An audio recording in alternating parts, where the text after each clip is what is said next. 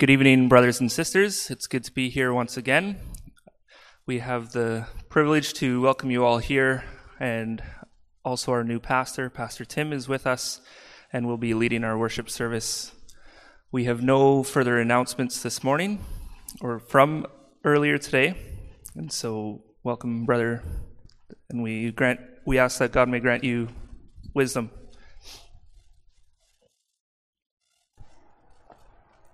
Good afternoon. Such a privilege to be with you all this afternoon to worship our great God again. Please rise for our call to worship. Our call to worship for this afternoon comes from the first song that we'll be singing, Psalm 95, the first 3 verses. "O come, let us sing to the Lord. Let us make a joyful noise to the rock of our salvation. Let us come into his presence with thanksgiving. Let us make a joyful noise to him with songs of praise. For the Lord is a great God and a great King above all gods." Congregation, as we come to worship, we come humbly and we come confessing where our help comes from. So congregation, where does our help come from? Our help is in the name of the Lord, who made heaven and earth. May grace to you and peace from God our Father and the Lord Jesus Christ. Amen. Let's begin our worship by singing together Psalm 95, the first 3 stanzas.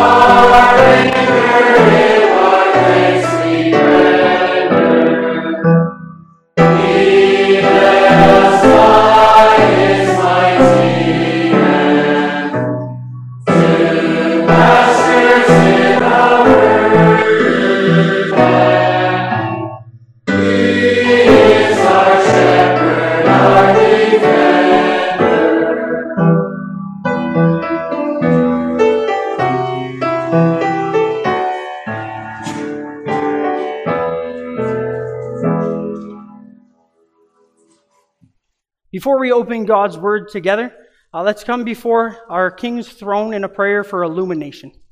Let's pray together. Wonderful God of great renown, our great and glorious King. Lord, it is our joy to approach your throne with confidence again this afternoon. As we just sang, Lord, there are no other kings or gods quite like you, and it's our privilege to call you our Creator and our dear, beloved Father.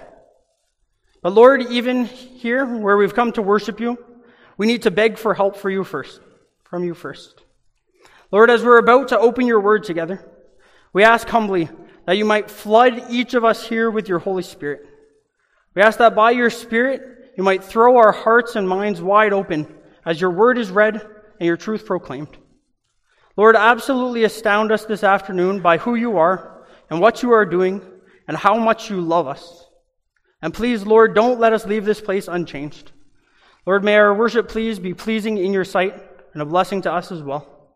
We pray these things not because we deserve them, but in Jesus' name alone. Amen. So our scripture reading for this afternoon comes from Ephesians 2. And that's context for this sermon and also for the sermon from earlier this afternoon. So we'll be reading all of Ephesians 2. Because as you might have noticed, Pastor Jeremy's reading, it begins with the words of the beginning of chapter 3, which is, "For this reason, I, Paul, a prisoner of Christ Jesus, on behalf of you Gentiles." And then our text for this afternoon's service, it begins in verse 14, where Paul again says, "For this reason, I bow my knees." And so Paul explains in Ephesians chapter 2 what we're about to read together, and then he's about to burst out in prayer, and then he catches himself. He talks about Pastor Jeremy's text from earlier, and then he actually goes into the prayer. So we'll read what Paul's talking about in chapter 2, which is the context for his prayer that we'll preach on this afternoon. This is the word of the Lord. "And you were dead in the trespasses and sins in which you once walked, following the course of this world, following the prince of the power of the air, the spirit that is now at work in the sons of disobedience, among whom we all once lived in the passions of our flesh, carrying out the desires of the body and the mind, and were by nature children of wrath, like the rest of mankind. But God, being rich in mercy, because of the great love with which he loved us, even when we were dead in our trespasses, made us alive together with Christ. By grace you have been saved, and raised us up with him, and seated us with him in the heavenly places in Christ Jesus, so that in the coming ages he might show the immeasurable riches of his grace and kindness towards us in Christ Jesus. For by grace you have been saved through faith, and this is not your own doing. It is the gift of God, not a result of works, so that no one may boast. For we are his workmanship, created in Christ Jesus for good works, which God prepared beforehand, that we should walk in them. Therefore remember that at one time you Gentiles in the flesh, called the uncircumcision by what is called the circumcision, which is made in the flesh by hands. Remember that you were at that time separated from Christ, alienated from the commonwealth of Israel, and strangers to the covenants of promise, having no hope and without God in the world. But now, in Christ Jesus, you who were once far off have been brought near by the blood of Christ. For he himself is our peace, who has made us both one, and having broken down in his flesh the dividing wall of hostility by abolishing the laws of the commandments expressed in the ordinances, that he might create in himself one new man in place of the two, so making peace, and might reconcile us both to God in one body through the cross, thereby killing the hostility. And he came and preached peace to you who were far off, and peace to those who are near. For through him we both have access in one Spirit to the Father. So then you are no longer strangers and aliens, but you are fellow citizens with the saints and members of the household of God, built on the foundation of the apostles and prophets, Christ Jesus himself being the cornerstone, in whom the whole structure, being joined together, grows into a holy temple in the Lord. In him you also are being built together into a dwelling place for God by the Spirit. This is the word of the Lord. Let's sing together in response Psalm 16, stanzas 1, 3, and 5. You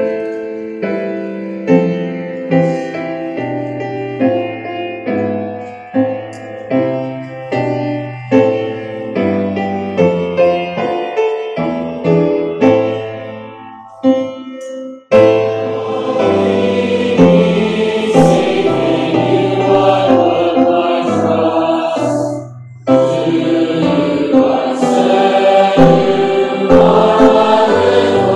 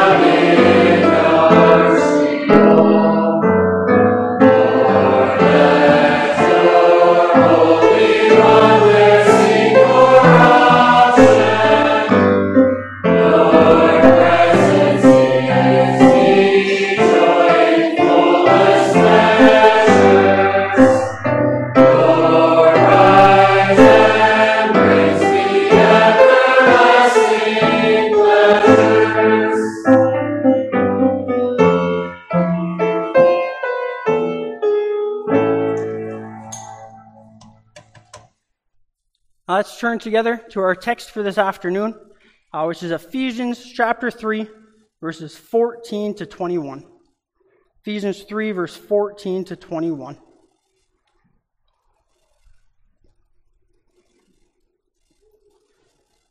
For this reason I bow my knees before the Father, from whom every family in heaven and on earth is named, that according to the riches of his glory, he may grant you to be strengthened with power through his Spirit in your inner being, so that Christ may dwell in your hearts through faith, that you, being rooted and grounded in love, may have strength to comprehend with all the saints what is the breadth and length and height and depth, and to know the love of Christ that surpasses knowledge, that you may be filled with all the fullness of God. Now to him who is able to do far more abundantly than all we ask or think, according to the power at work within us, to him be glory in the church and in Christ Jesus throughout all generations, forever and ever. Amen. Thus far, our reading of Scripture.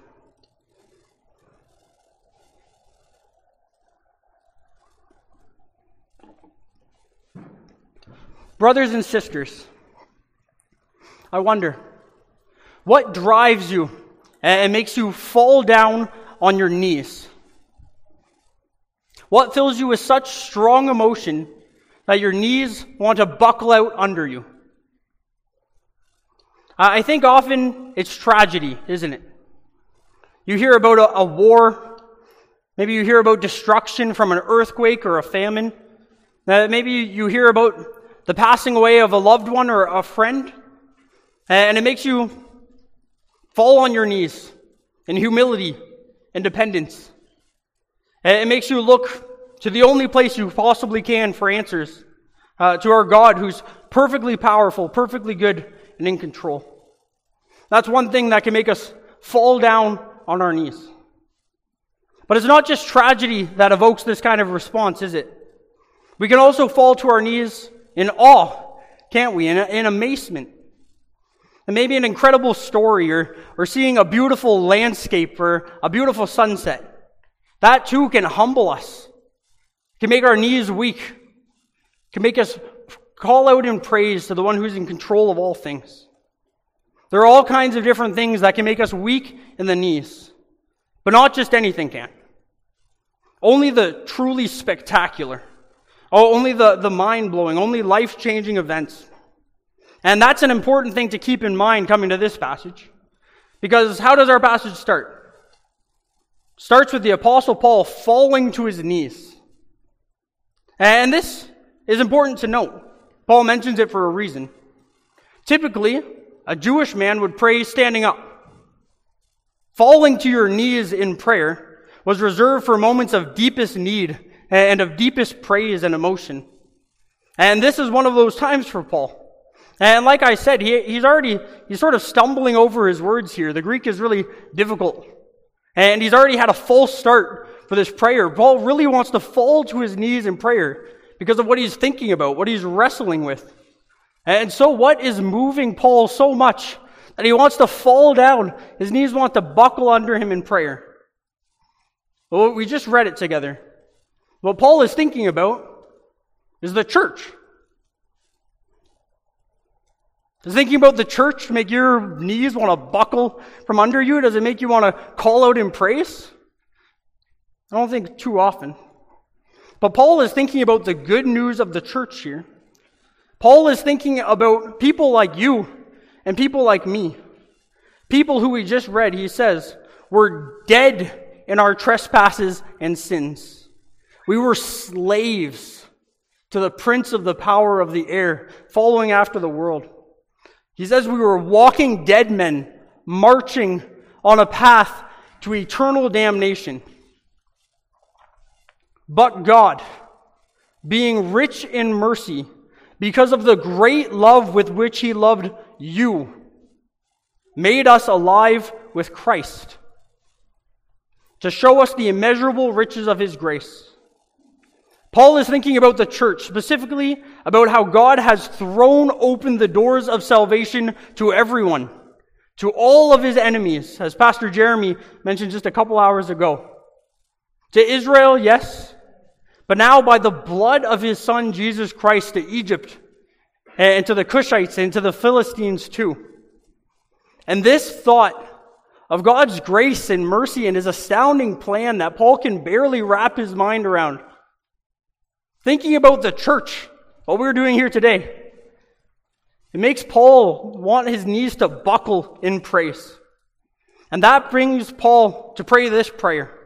And in this prayer, Paul, inspired by the Spirit, teaches us to pray, and he teaches us how to pray as an Ephesians 3 church, so the kind of church that Pastor Jeremy just preached to us about. And what we see is that he teaches us we ought to pray, first of all, knowing the nature of the Father, secondly, growing in the love of the Son, and thirdly, praising the power of the Spirit. And so first of all, Paul teaches us to pray knowing the nature of the Father. So like we said, Paul has just been meditating on the nature of the church. This enormous work of salvation that God is doing in the world. And he's thinking about the greatness of God's kingdom that Pastor Jeremy just preached on. But he's also thinking about his own weakness, his own frailty. We heard he considered himself the least of all the saints. We heard earlier, he was in prison at this point. He was in chains. And so Paul is thinking about this awesome God who is still working, still building this church, even apart from the Apostle Paul. And so Paul falls to his knees as one small, probably short, as Pastor Jeremy said, one small, frail man in chains.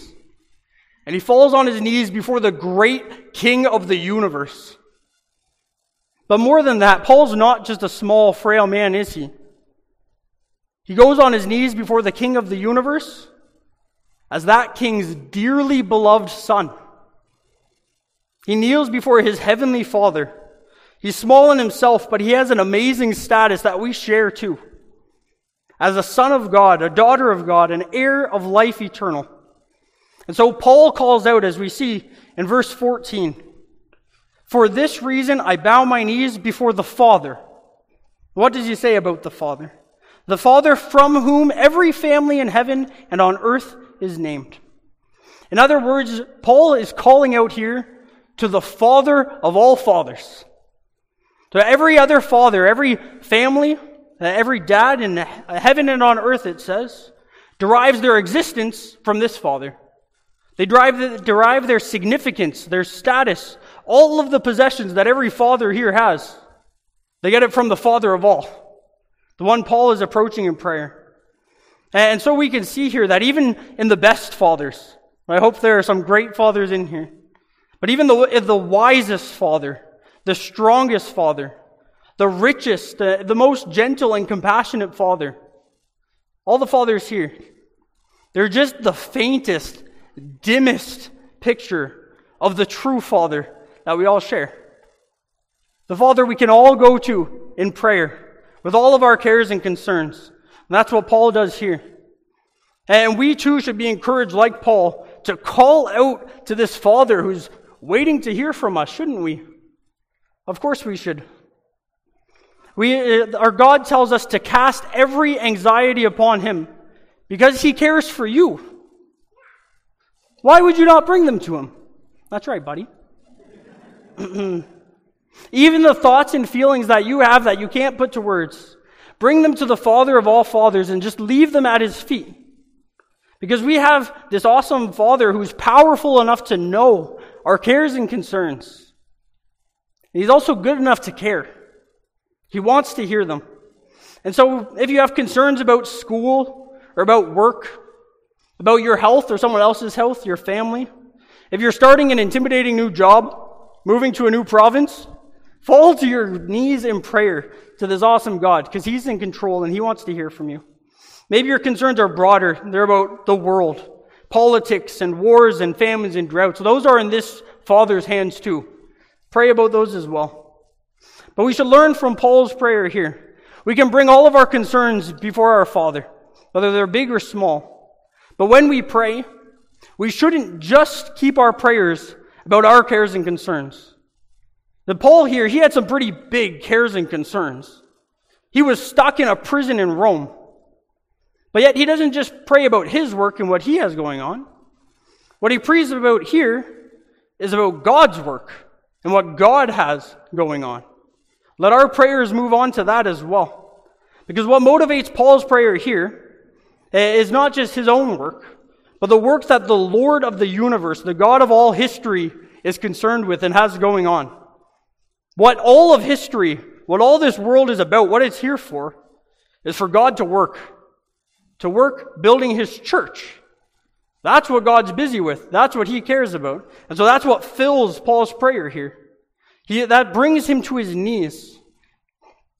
What's most important is that God himself is gathering, defending, and preserving his church, even in the midst of Paul's great weakness. Right now, God is raising people from this death that we read about into eternal life to be lived with him. And in the sense that our God wants to hear our concerns, but what he has going on overshadows that a little bit, doesn't it? And you can see why Paul falls to his knees and prays in prayer.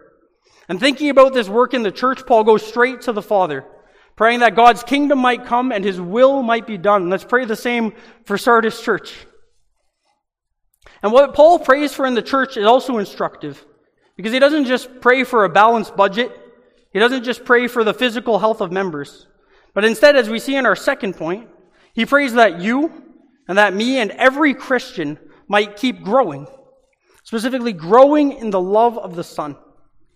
And so Paul's driven for a prayer of church growth. And that's interesting, because I hope all of us here often pray for church growth, right? But often we pray for external growth. We want conversions. We want new people coming into church. But Paul here, he gravitates towards internal growth. He wants to see you, each of you, grow spiritually. He is not just concerned about people having a saving faith and then stopping there. He wants to see flourishing Christians. He wants us to keep on growing into the fullness of God. And so Paul prays to our Father. And like any good father that we have, he cares for us and he wants to hear from us. But he doesn't just want to leave us as we are. But good fathers, the best fathers, they're the ones who not only support you, but they challenge you, right? They discipline you. They want to see you grow. They want to see you improve. And that's what Paul's praying for here. He's praying for growth in your spiritual life and mine. And he's not just praying for a little bit of growth. I wonder if you noticed that.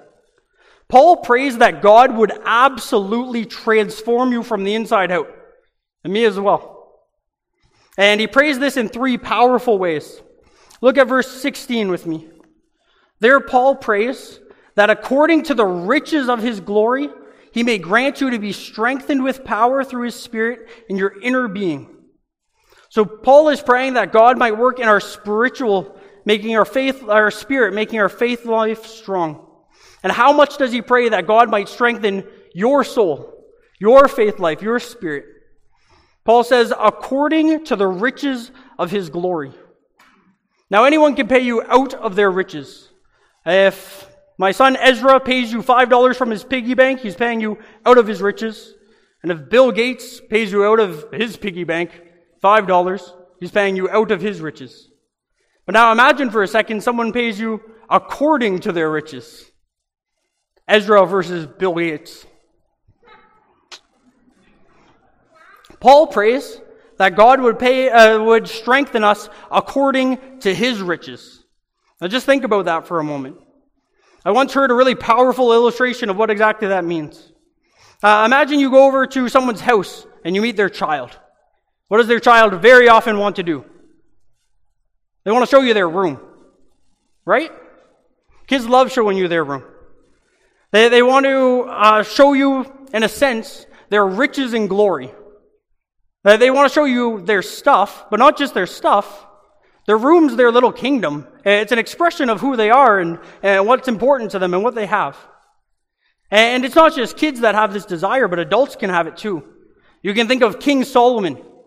What did he do when the Queen of Sheba came to visit him? He wanted to show her his riches and his glory. And so he showed off the size of his kingdom. He showed off his military might. He showed off his wisdom and the physical riches that God had blessed him with. He showed off his kingdom. Now imagine for a second that God himself showcases to you his riches and his glory. What would God show you? Every animal, every tree, every city, every ocean, every star, every planet. And not just his creation, but more than that. Where are God's riches and glory, his everything, his personality most clearly revealed? It's in Jesus Christ. Imagine God opened up our eyes so we could see his riches and glory in creation and in Christ. We could perfectly see his justice, his beauty, his holiness, his love, forgiveness, and care for us. Paul says, he prays, Lord, according to all of your riches and glory, bless these people's souls, strengthen their hearts. What a prayer. What a prayer. And how strong does Paul long for our inner souls to be? We read that in verse 17 together. So that Christ may dwell in your hearts through faith. So that Christ may dwell in your hearts through faith. And when we hear that, we should pause for a second. Say, well, what's going on here? What's Paul possibly praying for? Because that doesn't sound right, does it? Christ already dwells in our hearts, doesn't he? That's our hope. That's our confidence. We already say with the Apostle Paul, I have been crucified with Christ. It is no longer I who live, but Christ who lives in me. So what's Paul talking about here? That Christ may dwell in your hearts through faith. It's important to note that Paul uses a very particular word for dwell here. It doesn't just mean to enter somewhere or to sit somewhere for a little while, but it literally means to settle in somewhere. It means to not just enter into a house, but to make that house your home. And of course, as all of you know, I'm sure, Kristen and I just moved into the manse. And it's a beautiful house. And what we're working hard to do is make it our home, right? And so there's a whole bunch of stuff in it, and some of it we move around, some of it we plan to get rid of, some of it you have to get rid of for it to become your home. The first time I walked through it with a couple members of the church, we stumbled across some books and we took a look, and they were pretty dicey. And they were like, those got to go immediately. They have no place in our home. And that's what Paul is praying here. That Christ would dwell in us, but not just enter, but that he might make your heart his home. That he might get to work. And believe me, for me and for you, it's not going to be throwing out a couple of books. But what Paul's praying for here, and what we should too, is that Jesus would move in. And he'd start knocking down walls. He would start throwing things in the dumpster. He would get to work to completely renovate our lives from the inside out. Make us his home, where he feels comfortable. We're praying that Jesus would walk through every inch of our heart and soul, that he would come along with us every minute of every day, in the morning, at work, at play, and that anything that doesn't belong in his house, he might destroy and replace with something more befitting his own home, his own nature. And then finally, Paul prays to what extent he wants Jesus to do this, to renovate us from the inside out. He tells us the goal in the second half of verse 19, that you may be filled with all the fullness of God. Well, the fullness of God simply means the manifestation of God's rule. Paul often calls the church the fullness of God, because the church is where God rules. It's supposed to be a little picture of who he is. So likewise, Paul is praying that we might be filled with all the fullness of God. We might be a little picture of who he is. And I came across a lovely illustration of this. There's one pastor who goes up to his cottage each spring again, after winterizing it. And so one of the first things he does, he goes to his water heater. And he opens up, cracks a little vent in the top. And then he turns the nozzle and starts filling this water heater with pure, fresh water. And as he fills it with this pure, fresh water, old, stinky, musty air starts spewing out the vent. And so this pastor, he fills and fills and fills it with this good water until not a hint of that musty air is left. That's what Paul's praying here. That you, that me, we might be filled with all the fullness of God. That he might fill us up with his pure nature until there's no room for anything else. Everything impure, anything not worthy of the Father is pushed out.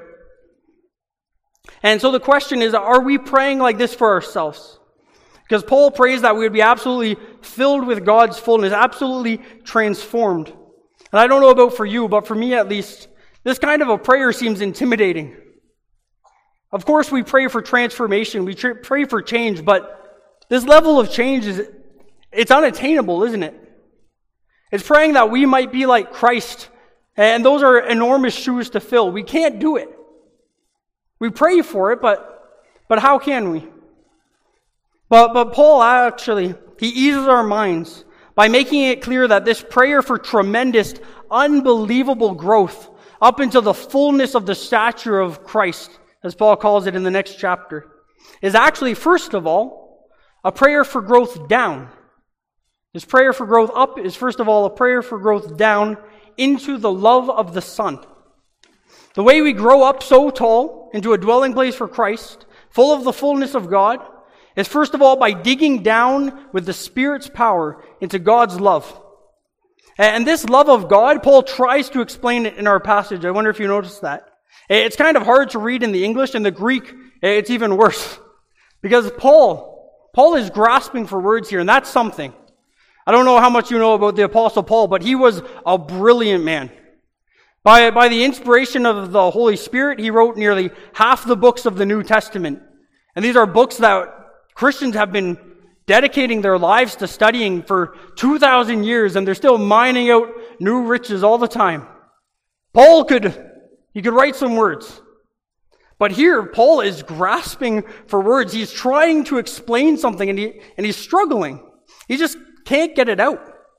So what's Paul striving and yearning to explain to you? What does he think you need to know, but he can't wrap his mind around it? How much God loves you. He wants to tell you, but he can't. He can't do it. Words just can't do it justice. Even him, inspired by the Holy Spirit, he can't. He tries anyway.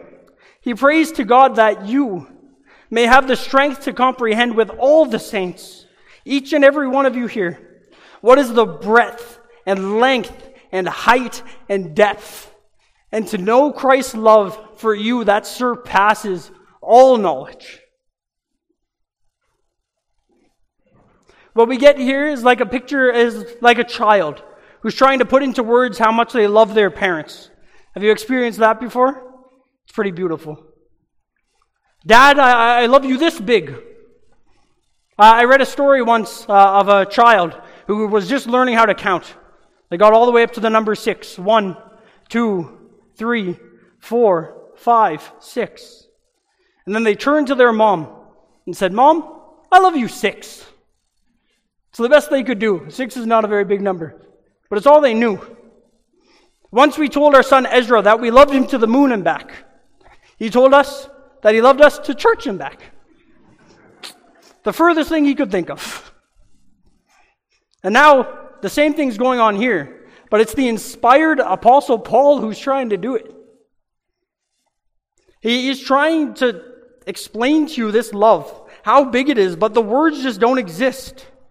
He wants you to learn about this love, but he wants you to know that as much as you do learn about it, as much as you taste and feel God's love for you, and I hope that you do, that amount of love that you feel and experience, as overwhelming as it is, even that is just a drop in the ocean. He wants you to dive into this ocean and swim around and inhale as much as you can and know that's just a sample. You can't wrap your mind around the breadth and length and height and depth of this love. The biggest thing you can think of, that's a start. Now times that by 10. Now times that by 1,000,000. And you haven't even started. And what Paul's trying to describe here is the love of God for you that's most clearly displayed on the cross. Greater love has no one than this, that they'll lay down their life for a friend. And the God of the universe, He saw you. He saw you at your most unlovable, in your deepest sin and shame, things we would be embarrassed for anyone else to see. Yeah, God saw that. He saw me and you, wretched, pitiful, poor, naked, and blind. And He loved us so much that He sent His Son down for us. And Jesus Christ loved you so much that He allowed Himself to be stripped of everything, even His heavenly home, because He wanted to make His home with you instead. And as I was studying that blew me away, because I've experienced it recently. Moving away from home is hard. But Jesus was willing to leave it all behind, for you and for me, that we might live with Him forever. And Paul prays, Lord, please let these people, let each of you start to grasp this love, this transforming, life-changing love. Because that's how we start to grow so tall, is by growing down into this love that we can start to grow up into the measure of the fullness of Christ. As Paul calls it, being rooted and grounded in this love. Rooted and grounding. These are two analogies here. You guys know what it means to be rooted? I hope so. You have some very big trees here, I found out. And how do these massive trees, how do they grow? How do they withstand decades, even centuries of storms and droughts? How do they become so tall and lush and magnificent? It's by having impressive roots. And if you see some beautiful buildings, Paul moves on to another analogy. The analogy of being grounded or having a strong foundation. And I went to Chicago once and this building blew me away. It looked like if gravity is a real thing, it should have fallen over by now, a long time ago. And how does this building stand? Well, we were having a tour, and the tour guide didn't talk that much about the building, but he moved on to talking about the foundations. That's how it stands so tall. That's how it stands so magnificent. That's how it will never fall.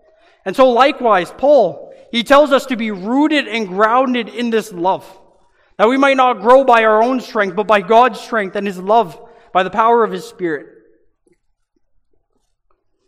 And so Paul prays that we would not grow on our own strength, but by God's grace, by the power of His Spirit, that our roots might dig down into the soil of Christ's love. And that by this life-giving, nutrient-rich soil, we might drill down into Christ, our one foundation, the rock on which we stand, and that we might continue to grow bigger. And so he tells us not to focus on the externals, the stuff that other Christians can see, but instead focus on the internal, growing deeper down into Christ. He prays that we might pile drive down. Have you seen that? When a tall building is going up, these pile drivers knock huge metal beams down into the earth. They can work for months, hammering. Paul prays that you might use the sermons, your church attendance, corporate worship, Bible studies, family and personal devotions, not as external checkboxes, but rather that you might grow deeper into the love of Christ, so that you might grow into the fullness of God. And he prays that God Himself might do this work, because He knows that we're not capable of doing it on our own. We can go through the motions, we can do as best as we can for family devotions, personal devotions, church attendance. But ultimately, the growth belongs to God. And that is a beautiful and wonderful thing for us to confess.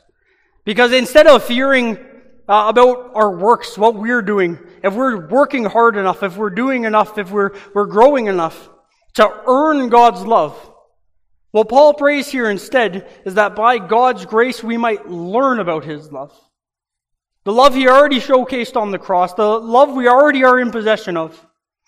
His prayer is that we might learn it more and more and keep on learning it, as Pastor Jeremy mentioned earlier, for all of eternity. Knowing God more, starting now, going on forever. Knowing His love, starting now, going on forever.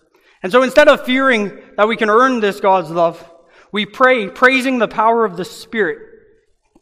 As you may have noticed, Paul just made some bold prayer requests. Incredibly bold. Remember how Paul started. He started weak, short. Got to remember short. Started weak, short, and in chains. And he falls down on his knees before the Father. And then Paul prays for all of this. He's banking on God's love. He's banking on God renovating us. He's banking on God doing all the work for sinners like us. And I think we need to ask for a second. Has Paul gone too far? Has he asked for too much? He is banking heavily on God's infinite grace. And what we read here, what Paul tells us, is that he actually didn't ask for enough. Did you notice that? Paul says, towards the end of our text, he's praying to the God who is able to do far more abundantly than all we can ask or think. Or you can also translate, all we can ask or even imagine. Paul, again, by his limitation of his human words, he couldn't even crack the surface. This is the best prayer he could muster, but it's not enough. He could have asked for much more. So brothers and sisters, I have a question for you and for me, for all of us. How about your prayers? Are your prayers too big? Or are they maybe too small? If God had one piece of constructive criticism for our prayers, would it be, whoa, settle down, you're asking for too much? Or would God tell us to draw more freely from His strength? Bank more freely on His love, trust Him more, ask Him for more, because He wants to pour out blessings on top of us. Of course He does. He loves us so much. He sent His Son to die for us. Will He not graciously give us all things? Why are we not asking for them? Are our prayers too big or too small? So brothers and sisters, we need to pray more. But we also need to pray more boldly and more confidently, more extravagantly, drawing on the blessings God wants to pour out on us. If we're fighting sin, for example, sin that we've been fighting with for a while, we can pray for forgiveness, and we should. We can pray for help, and we should. But we can pray more confidently than that, can't we? We can pray boldly that God in His grace and His power might crush the sin. Because we can't do it on our own, and God knows that. That's why He sent His Son. Pray that God would rip it out of our lives, that He would renovate us. If we're praying for faith, don't just pray for a little bit more faith. Pray that God might help us to know Him, might fill us to overflowing with His Spirit. Just ask. And I promise God will give astounding answers. Maybe not the answers that we're looking for, maybe not the answers that we expect. But I know that God is graciously working all things for the good of those who love Him. And we'll see someday that His answers are far more magnificent than we ever could have possibly imagined. And so we can pray also with confidence, praying to the Father of all fathers, knowing that He's motivated by a love that we can never and never will possibly overestimate. He loves you far more than you dare hope or imagine. So just ask Him for what you need. Ask Him not just for help, for deliverance and salvation. Go to Him in dependence each day again. And pray boldly in accordance with God's will and wait, remembering that He who gave His own Son will give us everything else as well. But as we pray for these things, as we pray powerfully, not just for ourselves, I hope, but also for this church, as we pray powerfully also, I hope, for our children, for our neighbors, for our brothers and sisters in Christ, what we need to remember is that God doesn't just answer these prayers on His own, apart from us. But far more often, God answers these prayers, as Paul says, more than we could possibly think or ask or imagine. He'll answer them that way through us. We read that again in our passage. Paul is praying to the God who is able to do far more abundantly than all we ask or think, according to the power at work in us. That's how God will likely answer these prayers for our children, for our neighbors, for our friends. We can pray that He'll bless their faith, that He'll strengthen them in their time of need, but the way He'll probably do it is by working through us in ways we never would have imagined, ways we never could have done on our own. And so don't think that God will answer your bold prayer for your neighbor without you, but He'll do it by transforming and using you. Because that's how our Father loves to work. And so finally, Paul ends this prayer by returning to the nature of the Father and the love of the Son and the power of the Spirit. He prays that God Himself might answer his bold yet humble prayer for growth and transformation. And he prays that He might not just answer it for our sake, but also for God's own sake. That adds so much more confidence to our prayers, doesn't it? We're not just praying that God would work for our good, but also for His good and for His glory. That's what we see in verse 21. There Paul says, "To Him, to God be the glory in the church and in Christ Jesus throughout all generations forever and ever. Amen." To Him be glory in the church. And of course, that starts with this, what we're doing right now. We're glorifying and praising God together, right? But what this prayer means is more than that. That in the church, there be glory to God, and in Christ Jesus, glory to God. What that means, first of all, is that God might be glorified in the change that He works in us. Does that make sense? That as God works so powerfully by His Holy Spirit and begins to transform us in ways we never thought possible, begins to transform us into the image of Christ, that people, that our spouse, that our brothers and sisters, that our friends, they might see that transformation and glorify God. That's what Jesus says. He says, "Let your light shine before others, so that they may see our good works and give glory to our Father in heaven." And so, first of all, we ask that God might work powerfully in us, transform us, not just for our sake, but for His sake. That people might see and praise Him, because why would they praise us? Why would they possibly praise us? All glory be to God. But Paul moves beyond that. He doesn't just pray that glory be to God in the church, but also glory be to God in Christ Jesus. And again, that should be a model for us as well. We pray that God might transform us into the image of Christ so that people might see us and praise Him. We want people to look at us and catch a glimpse of Christ, but we don't want them to keep on looking at us, never. Don't look too close. Look at us, catch a glimpse of Christ, and then please look to Christ Himself. That's where true beauty is. That's where salvation can be found. We want people to look at the transformation in us and then go to Christ for transformation themselves. That's true for our children. That's true for our spouse. That's true for our neighbors as well. And may that be true for Sardis Church. That we might work hard, that people could look at Sardis Church and catch a glimpse of Christ, but don't look at Sardis Church too long.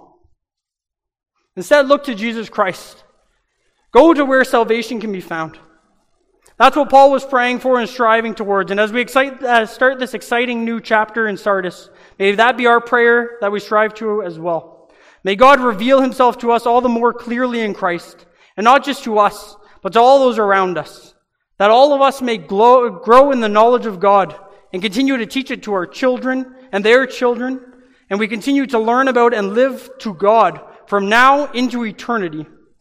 And now may we conclude our sermon and our prayer with the Apostle Paul, thinking about the church being humbled, being driven to our knees by God's work and transformation, and proclaiming, "To God be glory in the church and in Christ Jesus throughout all generations, forever and ever. Amen." Let's sing in response, "How Deep the Father's Love for Us."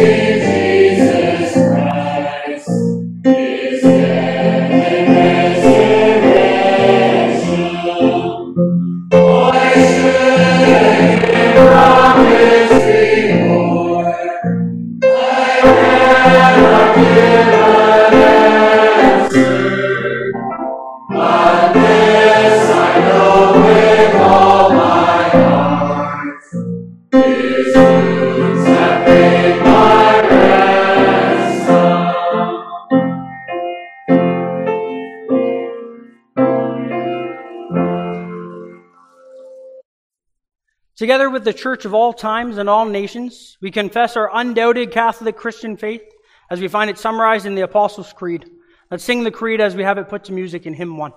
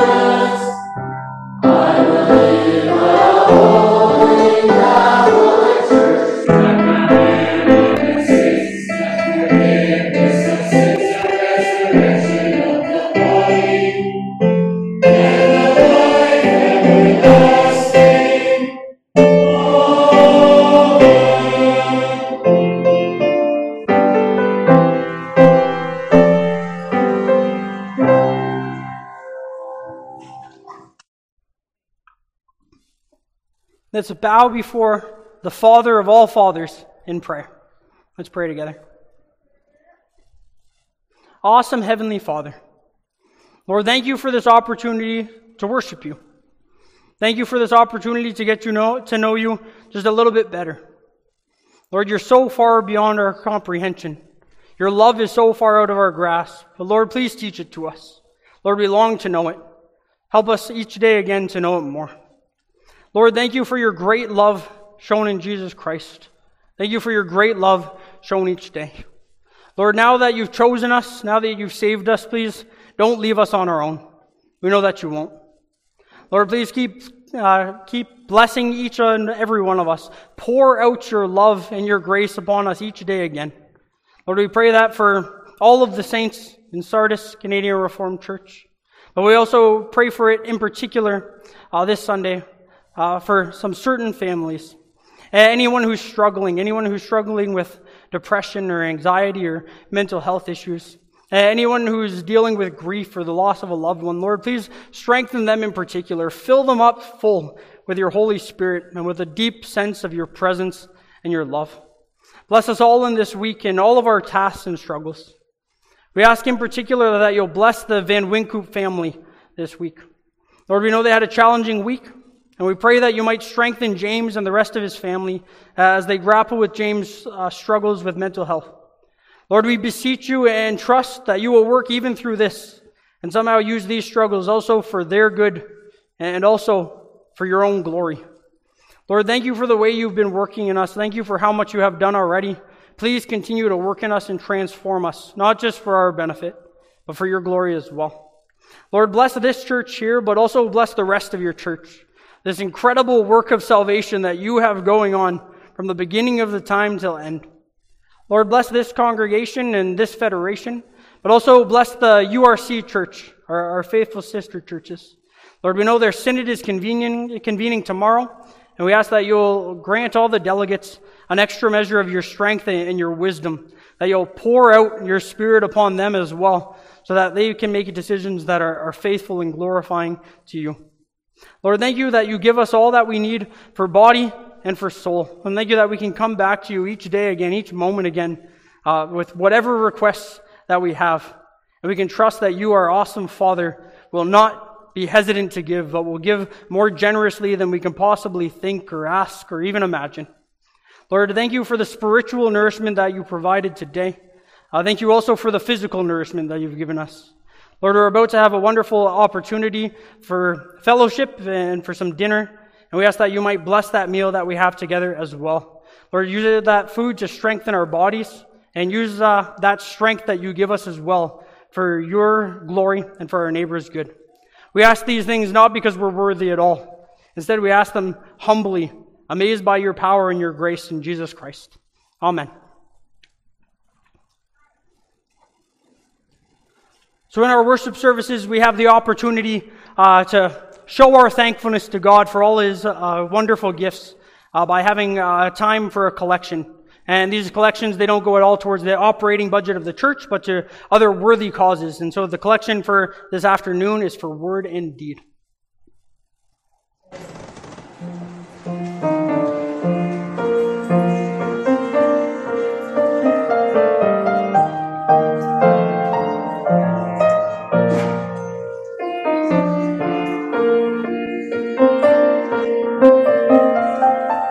From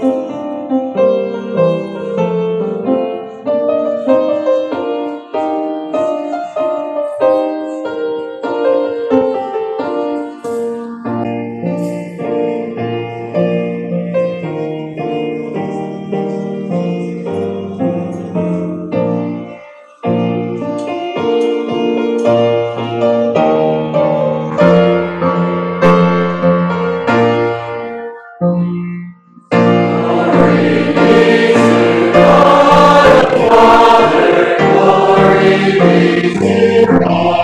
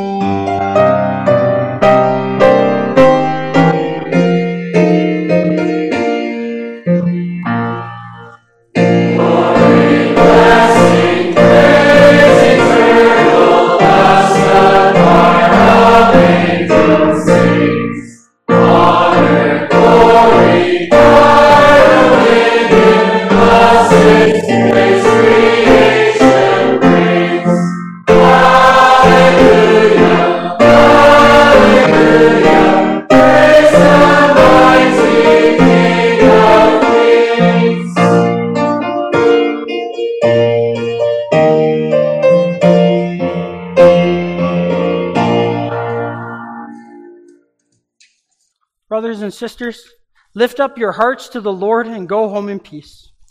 The grace of the Lord Jesus Christ and the love of God and the fellowship of the Holy Spirit be with you all. Amen.